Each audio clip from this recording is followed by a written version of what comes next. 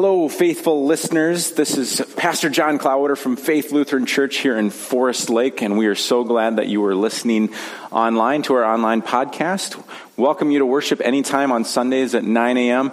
or 10:30, and thanks for being here. Thanks for participating in worship with us as we look forward to the week ahead.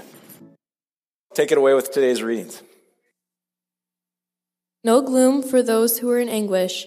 In the former time, the Lord brought into contempt the land of Zebulun, and in the land of Naphtali. But in latter time he will make glorious the way of the sea, the land beyond the Jordan, Galilee of the nations. The people who walked in darkness have seen a great light. Those who lived in a land of deep darkness, on them light has shined. You have multiplied the nation, you have increased its joy. They rejoice before you with joy at the harvest, as people exult when dividing plunder. For the yoke of their burden and the bar across their shoulders, the rod of their oppressor, you have broken as on the day of the Midian. The word of the Lord. A gospel reading from the 4th chapter of Matthew. Now, when Jesus heard that John had been arrested, he withdrew to Galilee. He left Nazareth and made his home in Capernaum by the sea, in the territory of Zebulun and Naphtali, so that what had been spoken through the prophet Isaiah might be fulfilled. Land of Zebulun, land of Naphtali, on the road by the sea, across the Jordan, Galilee of the Gentiles. The people who sat in the darkness have seen a great light, and for those who sat in the region and shadow of death, light has dawned. From that time, Jesus began to proclaim, "Repent, for the kingdom of heaven has come near." As he walked by the Sea of Galilee, he saw two brothers, Simon, who was called Peter, and Andrew, his brother, casting a net into the sea, for they were fishermen. And he said to them, "Follow me, and I will make you fish for people."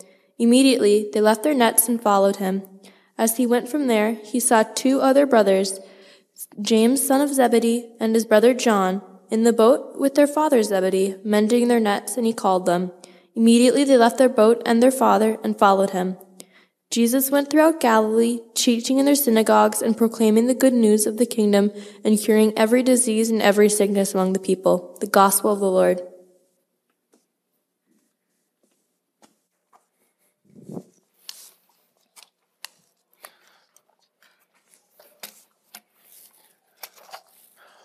Grace and peace to you, my siblings in faith.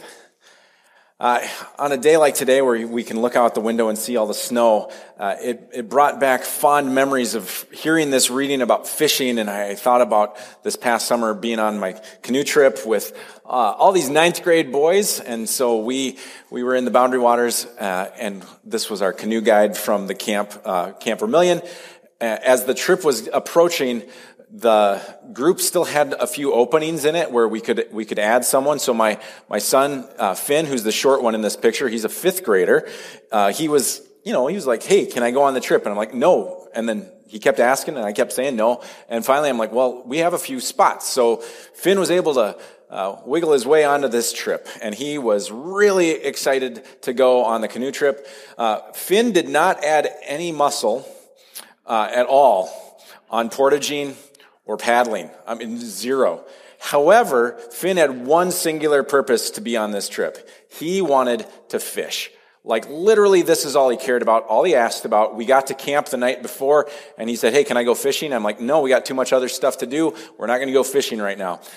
We got out to our entry point the next morning, and Finn said, "Hey, can I go fishing?" I'm like, "We're in the parking lot. We can't fish in the parking lot, Finn." Finally, we walk down and we get to the water. He sees water. He's like, "Well, now can I go fishing?" I'm like, "We actually have to paddle and do some stuff before we get to our campsite. And once we get to our campsite, then maybe we can go fishing." And of course, this was the trip where the 9th grade boys were really confident in their abilities, and they swamped the canoe like 10 minutes into the trip. So all of our tents and everything got soaked.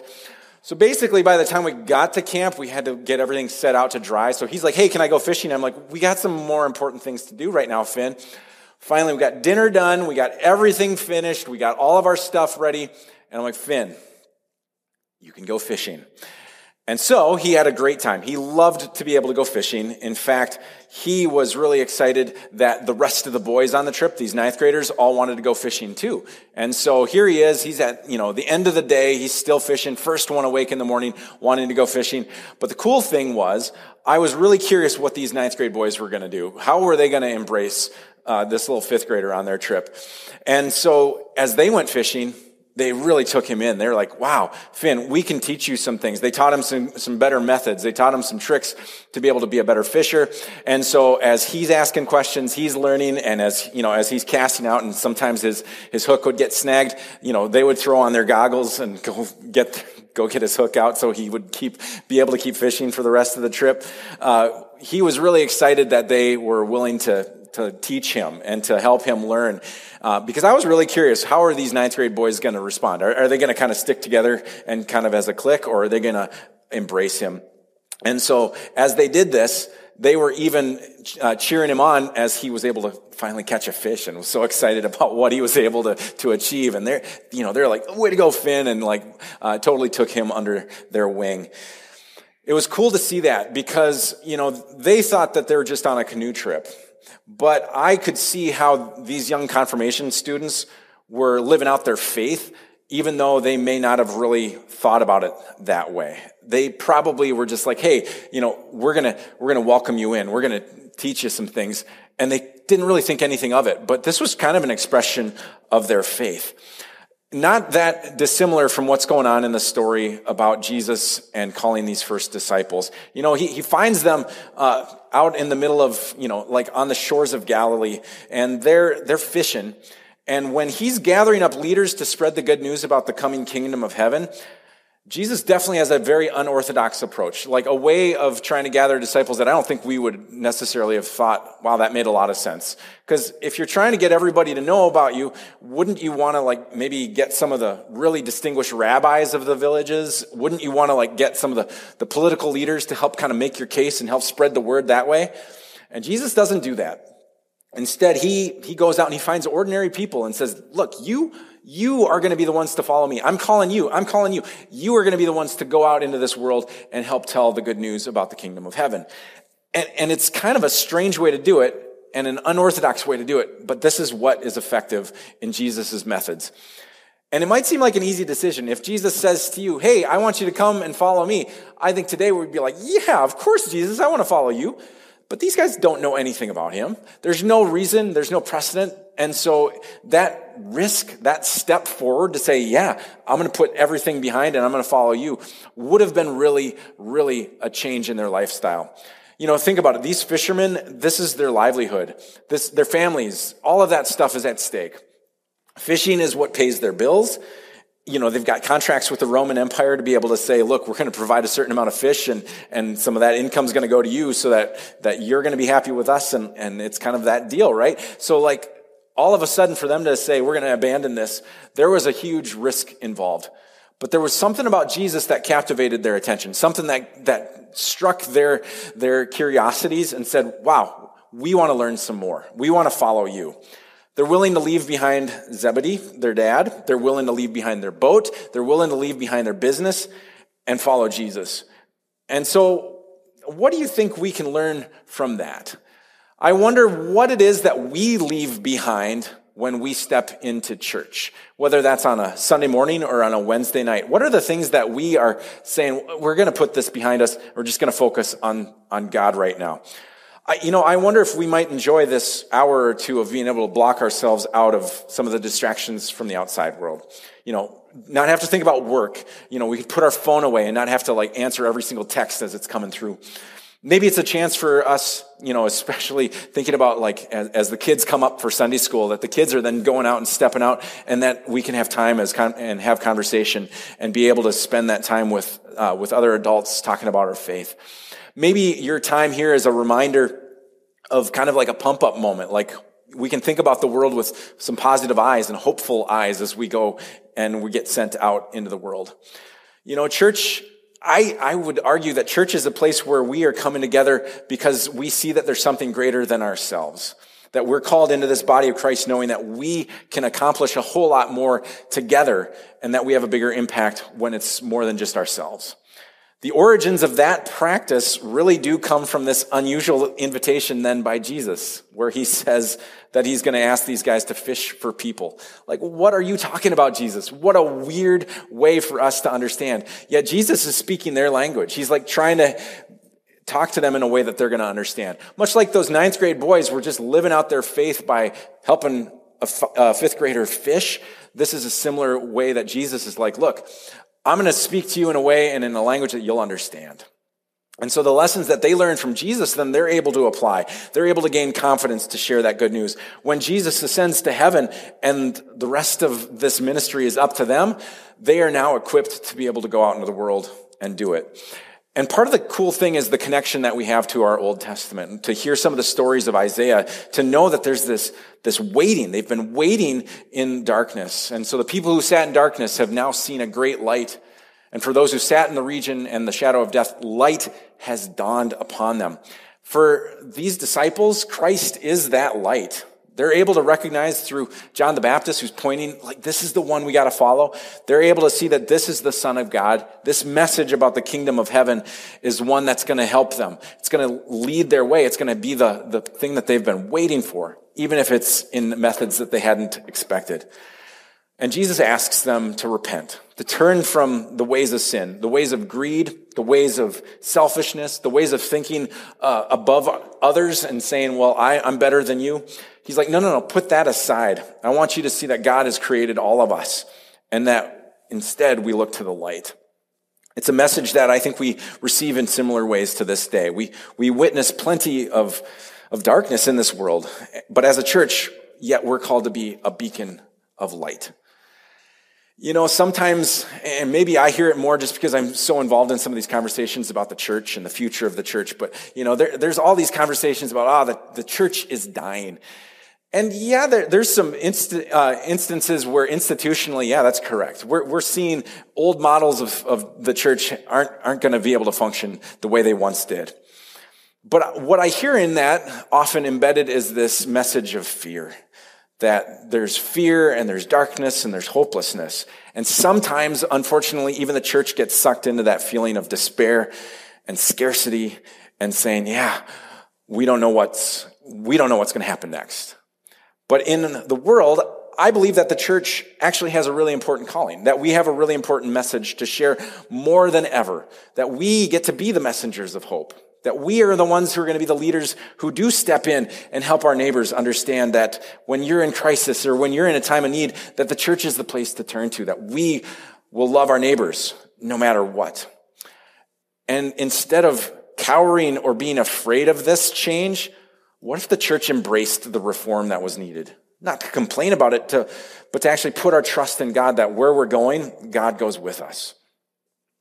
As I've been reflecting on what Faith has been doing, and we just had our annual meeting between services, I think about some of the things that are happening in this church.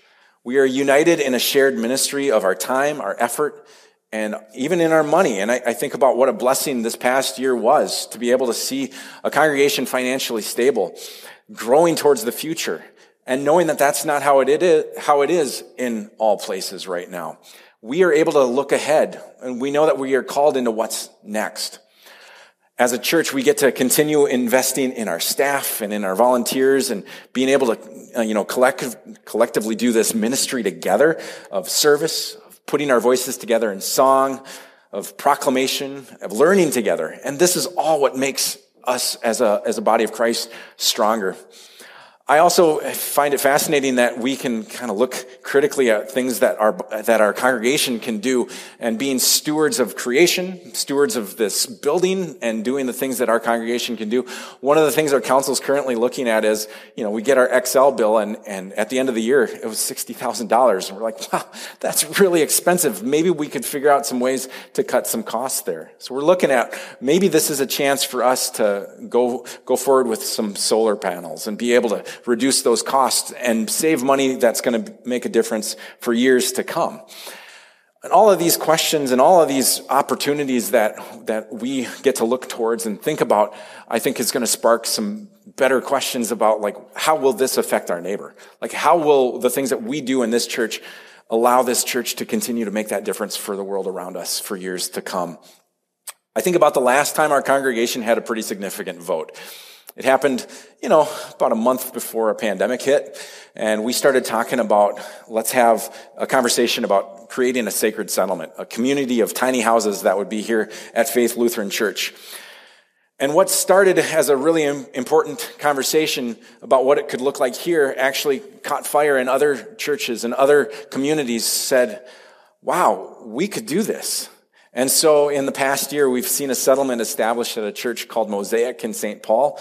And now, even just in the last few months, a second settlement has been established at Prince of Peace in Roseville, which for me, this was the congregation that I was at before I got called here. So it was heartwarming to see that this spirit of the tiny houses is happening. And they've been able to have this open house last Sunday. Yes, I was able to attend an open house last Sunday afternoon, which seemed to coincide with halftime of the Vikings game. So I was there for a few hours and then had to find out the devastating news. Didn't have to watch it firsthand of the Vikings' ineptness last week.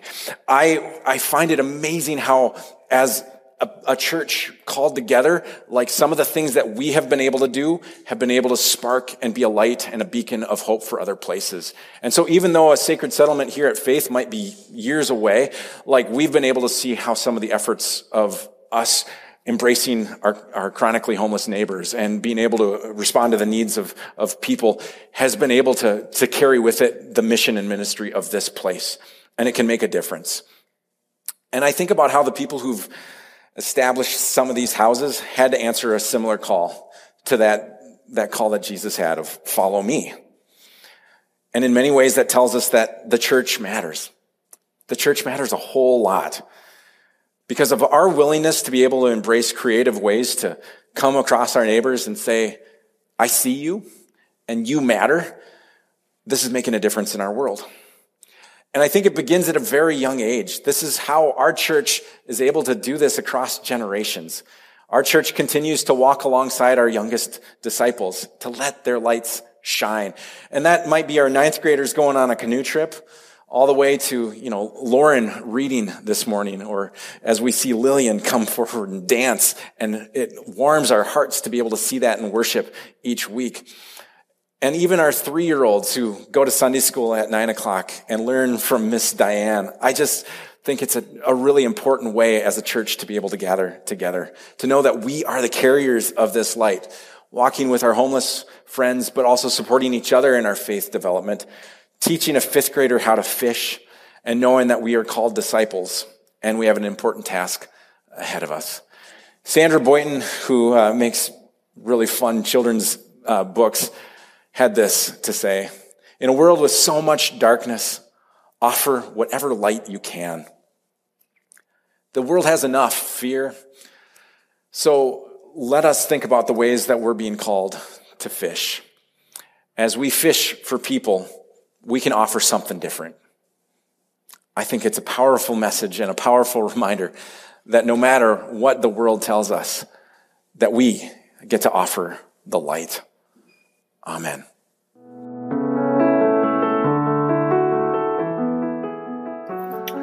We hope these words will strengthen you as you live out your daily life. If you would like to know more about Faith Lutheran, leave a prayer request, or financially support our mission and ministry, please go to our website at faithfl.org. May God bless you in the days ahead.